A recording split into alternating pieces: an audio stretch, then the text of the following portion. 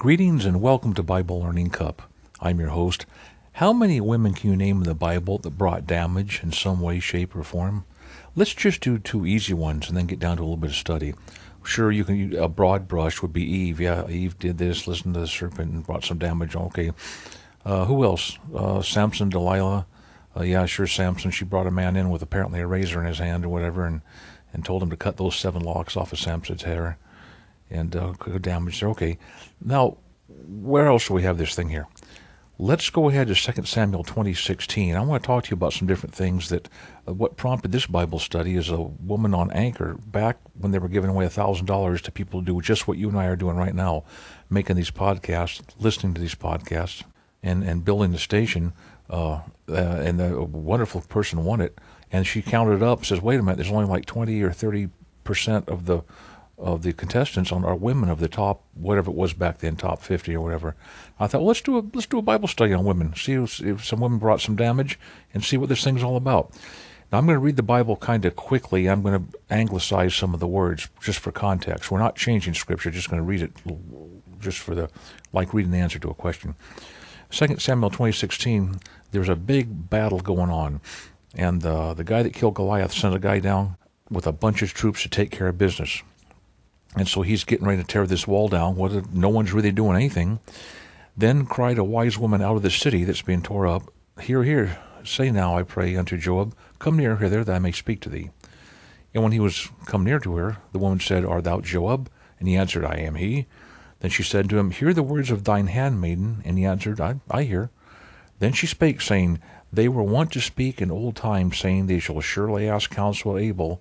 And so they ended the matter. Call it almost kind of like an oracle. By the way, the word oracle is in the Bible, but that's a different thing, King James Version. And so ended the matter. "I am one of them that are peaceable and faithful in Israel. Thou seekest to destroy a city and a mother in Israel.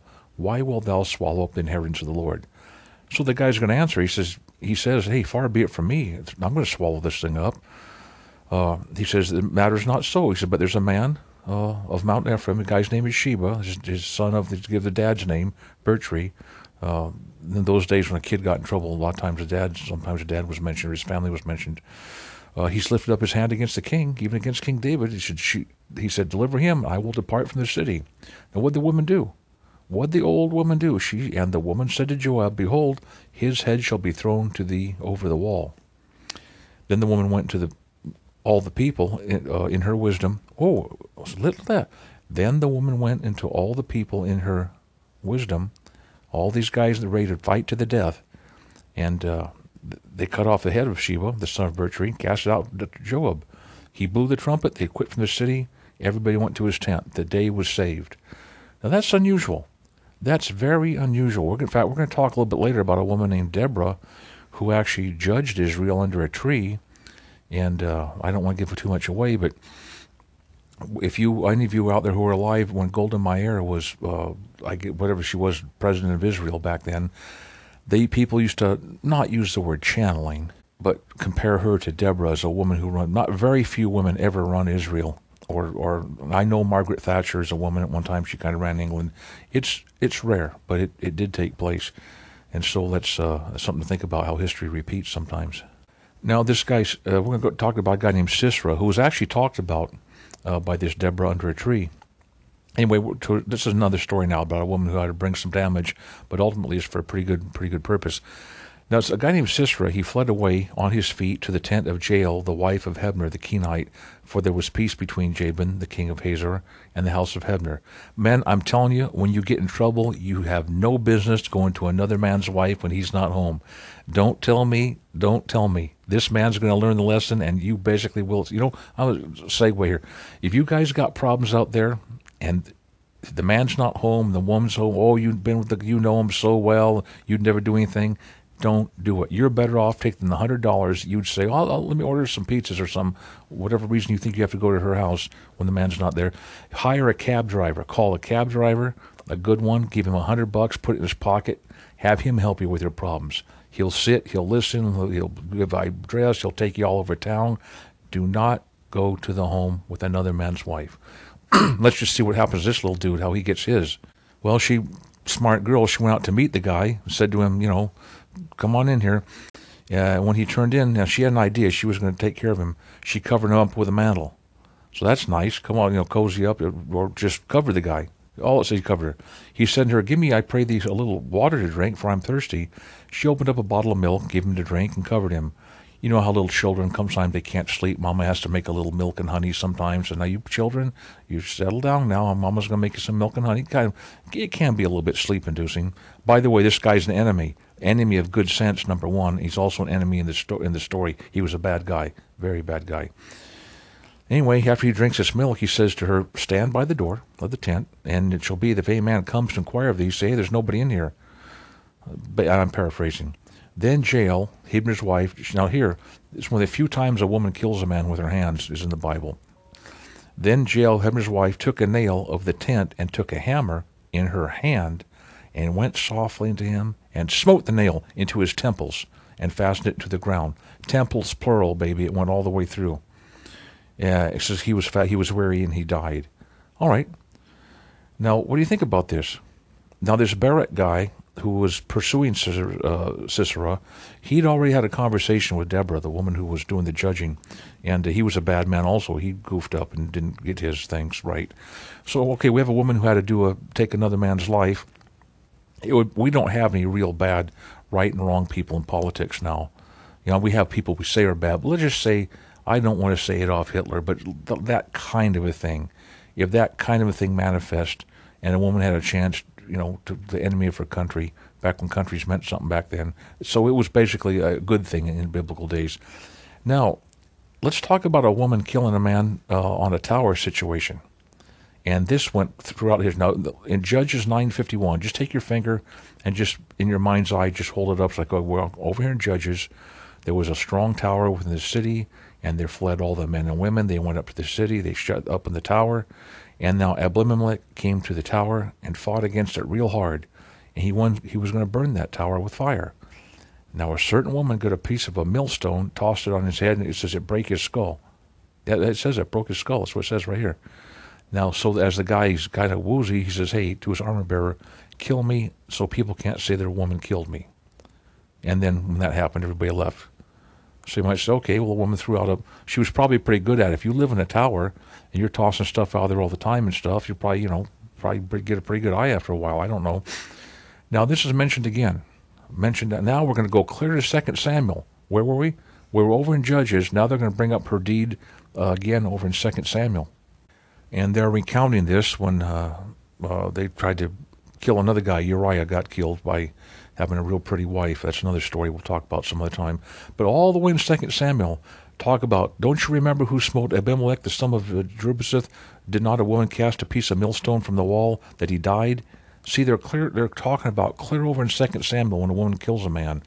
And that's why it's not popular to say, ladies, we're just talking here, if you're listening in. A lot of times you don't want to take women in combat. One reason is separating emotions from performance, which is a known thing. But another one is it makes the other guys fight way more. Here's a case right here where the guy clear over in Judges, he's saying, don't you remember a woman that killed a guy out there? It does something to these men. It enrages them or peps them up to find out there's a woman in the ranks. It's just true. They just fight so much harder. And there's been pilot programs on that. But look, as we're seeing, women can't hold their own here. Now, remember about Samson? We already talked about Samson. Let's go to Deborah, the woman under that tree, how she had to administer some justice. Now, so far, we've got some women that have brought some pain a little bit here, that have damaged some things. Women have brought some damage. Now, did you know all about this? As I get ready to start here, reading this one, can I have a show of hands, or if you want to, just tap the little applause button or something, I'll listen. How many of you think you know up there about somebody who rode on an animal that's all white? Rode on an animal that's all white, has ears and a tail, and has hoofs, and riding on those things, all white. A lot of people would say Jesus Christ, or different horses, and that's true for sure. But also this woman Deborah in the Bible has a song out of her calling her a mother of Israel, and it talks about riding on white asses and sitting in judgment. You probably don't get that in the Bible study, but it's over in Judges 5:7 says, the inhabitants of the villages ceased they ceased in Israel until Deborah, arose, that I arose a mother in Israel. This is King James Version, right out Textus Receptus. You don't hear much about a woman being called a mother in Israel. Mary, they try to get the mother, but not this woman. She says they choose new gods. When there was war in the gates, was a shield and a spear seen among 40,000 Israel. See, she did a little inventory of the armory mentally about how many spears. 40,000. Okay, I got 40,000 spears here. Sharp girl. She says her hearts towards the governor of Israel, that they offer themselves willingly among the people. And lastly, Judges 5:10, speak ye that ride on white asses, ye that sit in judgment and walk by the way. It's a little bit of almost trivia, but this stuff starts to add up after a while. Okay, so how'd you do out there? Were you able to talk about some women who had to bring some damage throughout the Bible? It's interesting. It's fun. And once you read the Bible cover to cover, all this stuff about women doing this stuff, about children doing things, about animals doing things. But don't you forget about you doing some things. You get it all right with Jesus. Don't you call a cab driver for $100 or go over to another man's house when he's away. When the woman says, even if you know him, you had barbecues together, maybe you went to school with him, you're just stay away from another man's wife in that house. I'm telling you right now, you don't know how many tears I've seen. But the part you want to get squared away with is Jesus Christ. That's who you want to come to clean and get. If you're a Mason, they have a cable. So you believe you have a cable around your soul. Jesus can break that cable.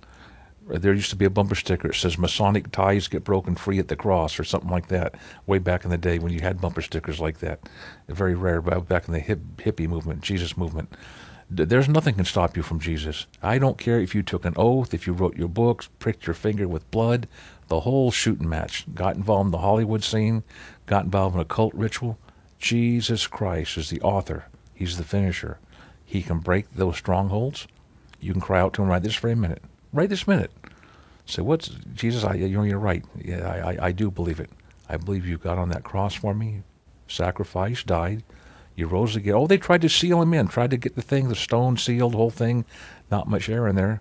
Tried to change the thing on his death sentence. Guy tried to change the 3 different wordings up there above the cross. Everything tried to change. Tried to change the story. So some Jews came over here, Jewish disciples, tried to steal his body. Everything they tried to change about Jesus. But he's not changing. He's the same yesterday, today, and forever. Lord bless you. Accept Christ as your Savior. Believe in your heart that God raised him from the dead and you're saved. Thanks for stopping by. It's called Bible Learning Cup. Always a pleasure talking to you.